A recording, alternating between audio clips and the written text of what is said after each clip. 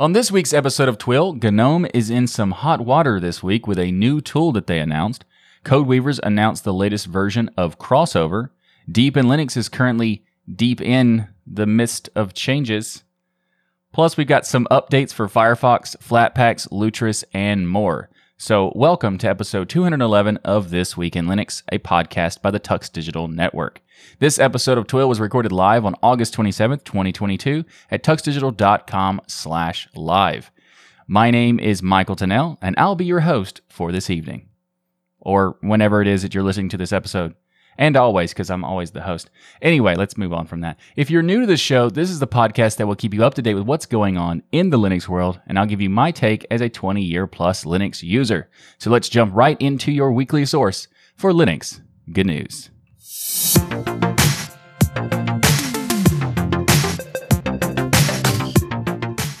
This episode of This Week in Linux is sponsored by DigitalOcean and by Bitwarden. We're going to start off this episode with a bit of drama, because who doesn't love drama? Sure. So, GNOME has recently launched a new telemetry app called GNOME-Info-Collect that collects anonymous information about your system and some choices you have made on your system, like the default browser and some favorite apps and stuff like that. So, first of all, I'd like to say, before we get into the actual topic, that telemetry is not automatically a bad thing. Telemetry just means automatic collections of information with some use of technology. This process can be done ethically and unethically. But unfortunately, this term is associated with the unethical part more often than not. But I just want to make it clear that it doesn't automatically mean it's bad just because the word telemetry is used. Now, let's talk about what kind of data this application collects. This program collects your distro for your distro information, your version of that distro, hardware OEM stuff like model, the CPU, GPU, etc. If Flatpak and FlatHub are installed and enabled, favorite applications like things that you pin to the dock, GNOME extensions installed if you're using GNOME. Obviously, if you're using this application, you probably would be using GNOME, but not necessarily. You could probably adopt this in another system, but that'd be interesting to see if that would work. Also, your default browser and a unique ID, which is a salted hash of the machine ID plus the username. There's a lot of information in this list, but no personal identifiable information is included, not even country data or anything like that.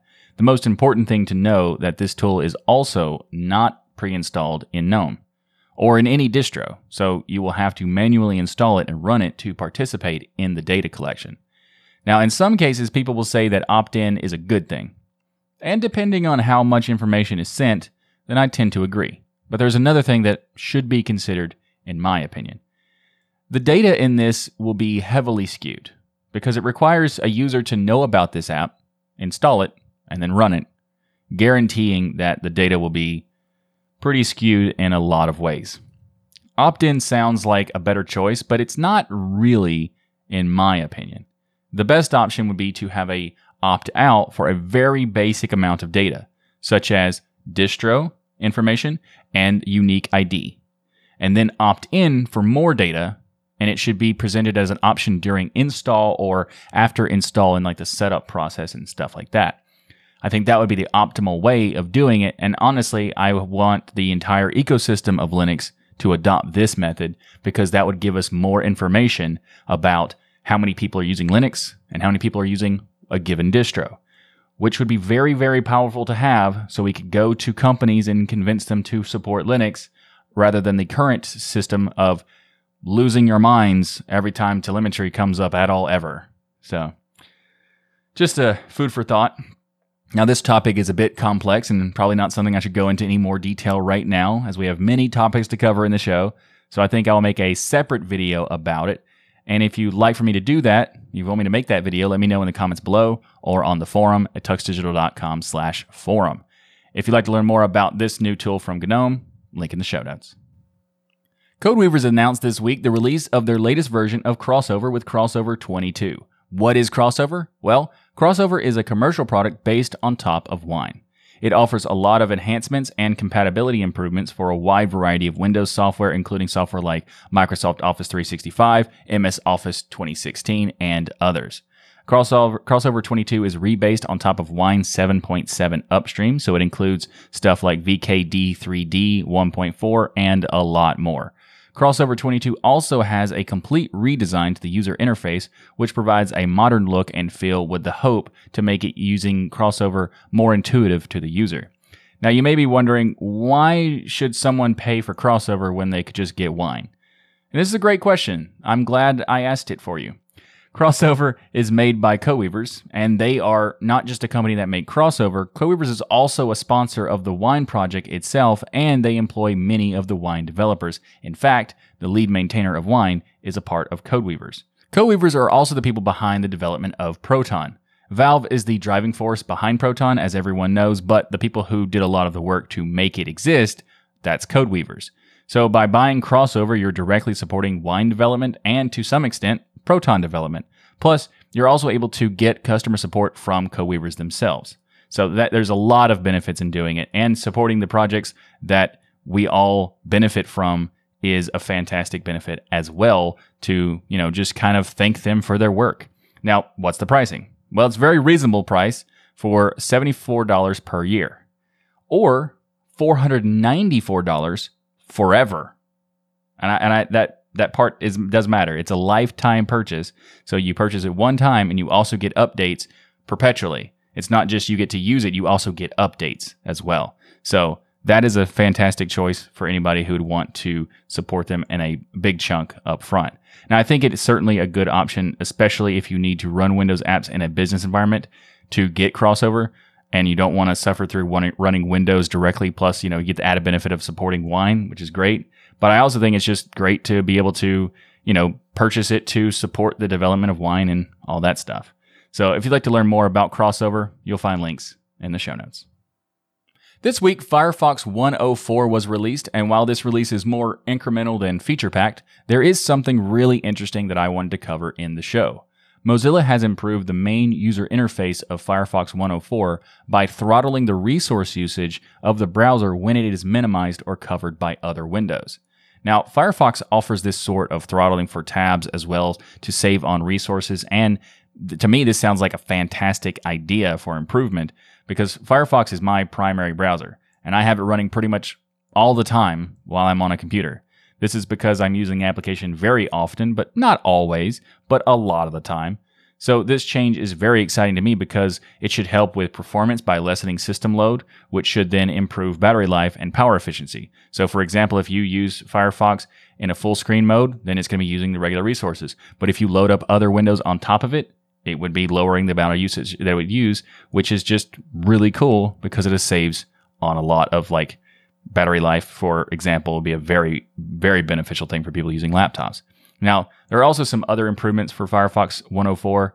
It now supports text writing, drawing, signatures, and stuff like that in the PDF viewer, which is fantastic, and it actually solves a lot of headaches for some people having to sign PDF documents all the time. But there's also some bug fixes and some other changes and that sort of thing. If you'd like to learn more about the latest release of Firefox with 104, link in the show notes. This episode of This Week in Linux is brought to you by DigitalOcean. Cloud computing can be, let's say, complex, but standing up reliable, affordable cloud infrastructure really doesn't have to be. At DigitalOcean, you get a comprehensive portfolio of compute, storage, database, and networking products that put your cloud infrastructure in capable hands so you and your teams can get back to doing what matters most, building world-changing apps that grow your business. Also, with DigitalOcean, you get predictable pricing, robust product docs, and services that developers love.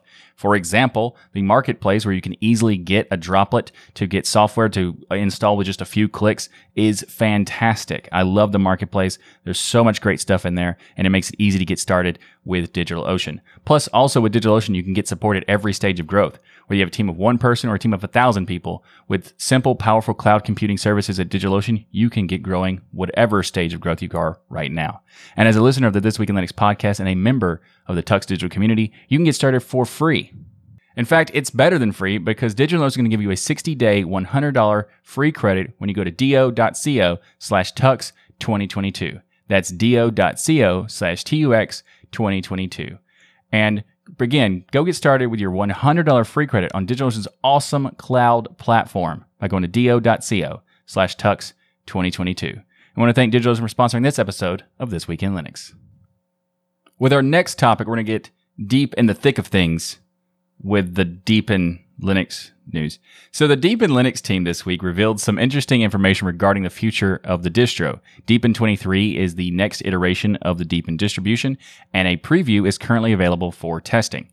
Now, what's interesting is the Deepin Linux is often considered one of the best looking Linux distros available, with a lot of effort put into the polish of the design. However, the visuals for this release are not going to be changed. They're staying roughly the same this go around, because the biggest difference with Deepin 23 is not very noticeable at all.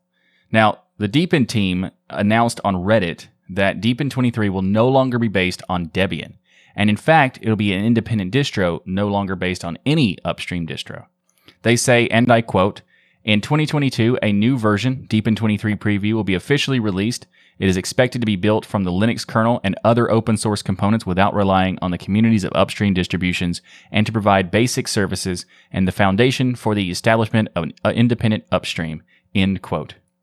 They also say that Deepin 23 will include atomic updates, which are transactional updates that can be rolled back if an update doesn't function properly when it goes for whatever reason, which I think that's pretty cool to see. I think atomic updates are really nice to have on regardless of the distro. Now, they didn't stop there in terms of like news dropping. They've also decided to drop an announcement about creating their own universal package format called Linglong. I think that's how you're supposed to say it. They say, and I quote, "Linglong is a new independent package management toolset dedicated to solving various compatibility problems caused by complex package formats and cross-dependencies under Linux, as well as to reduce the security risk caused by decentralized control of permissions." End quote. Now, my take on this is that it's kind of odd that they are dropping Debian as a base for the distro. I'm not saying that it's odd for distros to change what their base is. Many distros have changed their base in the past, but we don't really know why they're doing this.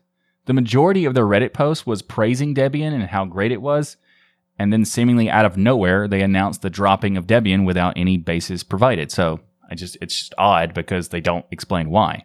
And I would be interested to know why they're becoming an independent distro. Not that there's anything wrong with it. That's cool. It's just, I'm curious if there was anything like specific that they needed from Debian that it couldn't provide, or what exactly was the basis for this change. You know, I'm just curious. Anyway, the other thing I'd like to comment on is this new package manager, Linglong. I think the goal of making a universal format is commendable, but I'm not sure how practical it is for another one. We already have Flatpaks, snaps, and app images. And is there a need for another universal package format? I don't know. Let me know in the comments what you think. Another question to ask, whether or not Linglong is starting too late in the game to build momentum, because Flatpaks and snaps are already heavily utilized in the Linux world, and perhaps this new package manager format would be, I don't know, not have enough time to gain traction. I guess only time will tell what happens there.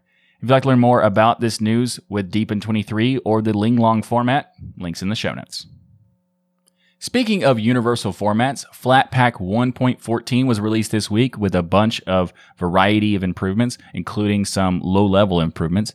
There's like some various bug fixes, and now the command line interface properly informs the user of the apps that are using end-of-life runtime extensions, which is very important for being able to be notified of what kind of runtimes are used, and also you can maybe suggest to developers to update their runtimes. Plus, Flatpak's uninstall command now asks for confirmation before removing in-use runtimes or runtime extensions to ensure compatibility of other installed Flatpaks, and gives the user the option to continue or not to.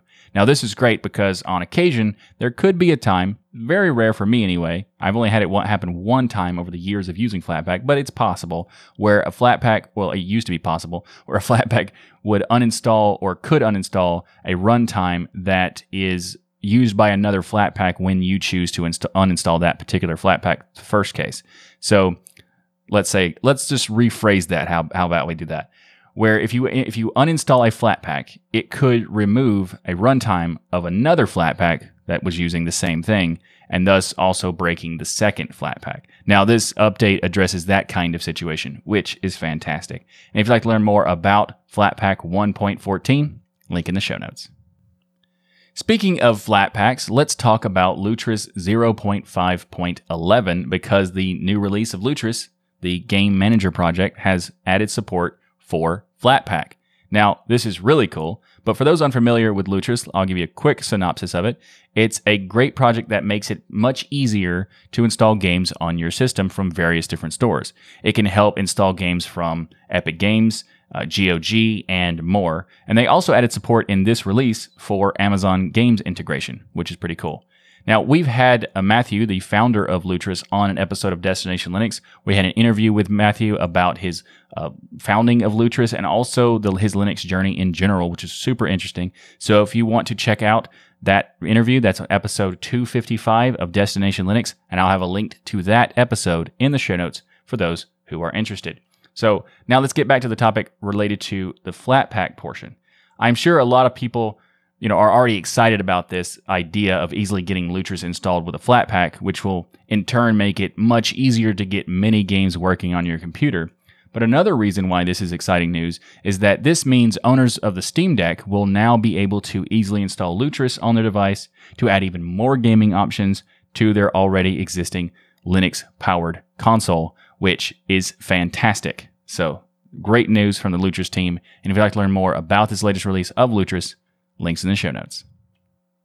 This episode of This Week in Linux is brought to you by Bitwarden. Get started right now with your free account at bitwarden.com/tux.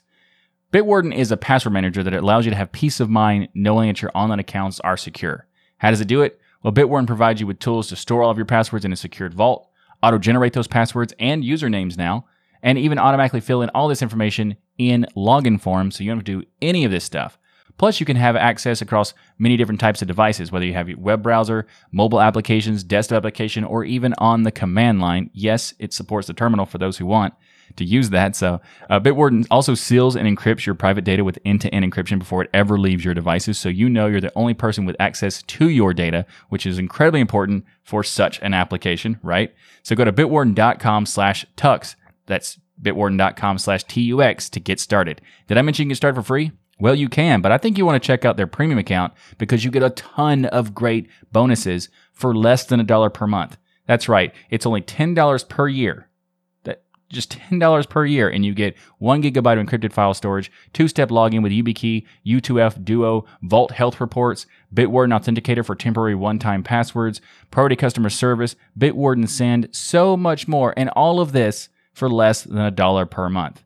So, make the smart move like many of the community have and go to bitwarden.com/tux. That's bitwarden.com/tux to get started. And thanks again to Bitwarden for sponsoring This Week in Linux. This week we saw the release of Cemu, I think that's how you say it, 2.0, and this is a big update. For those unfamiliar, Cemu is an emulator for the Nintendo Wii U. Cemu has been in development since 2015, but it was originally only created to support Windows. Earlier this year, they made an announcement that they plan to release Cemu as an open source project and to also create a Linux version of the emulator. Well, that day is today. Well, not today. It actually started with this. Well, I'm telling you about it today, so it was actually a couple days ago. Cemu 2.0 has been released along with the Linux port, and the code has now been open sourced.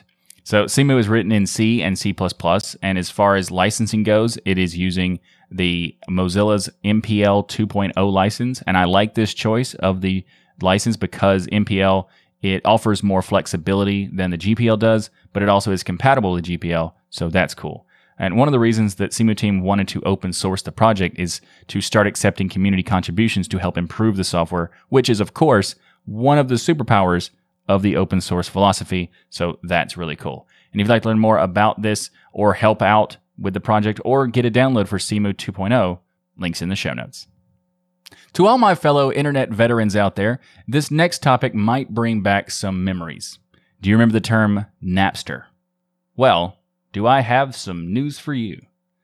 But first, for those who are listening to this and aren't old enough to remember or ever heard of Napster, Napster was one of the early P2P file sharing platforms, and there was a big lawsuit between Napster and Metallica back in the day that created all sorts of debate over music piracy online. Okay, let's go back to the news now. These days, Napster is a music streaming service. If you didn't know that, now you do. You can get access to streaming music for $9.99 a month on Napster right now. They say, and I quote, "Napster is the streaming app where music is more than sound." Meet us on stage, in the studio, and under the radar for discovery from every angle created specifically for you. End quote. I know you're thinking, Michael, why are you talking about Napster? Well, my friends, Napster now officially supports the Linux platform with a new Flatpak that you can get on the FlatHub. That's right.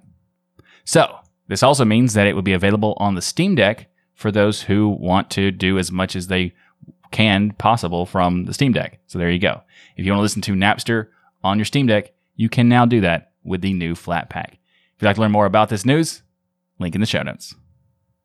Now for my fellow Linux veterans, I have another piece of news for some nostalgia's sake. This week, Phoronix is reporting the news for the release of Compiz 0.9.14.2.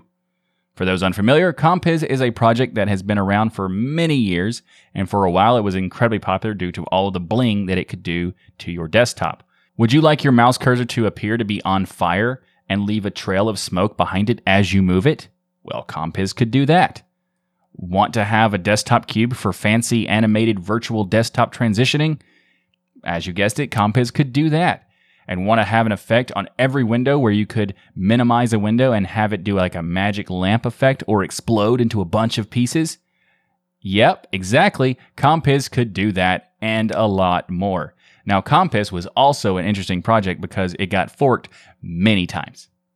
Many times. In fact, I lost count how many times it was forked. So I can't tell you that. Well, apparently it's back again. I'm not sure if it's a fork or not, or who's in charge of this now, but this week we got Compiz 0.9.14.2.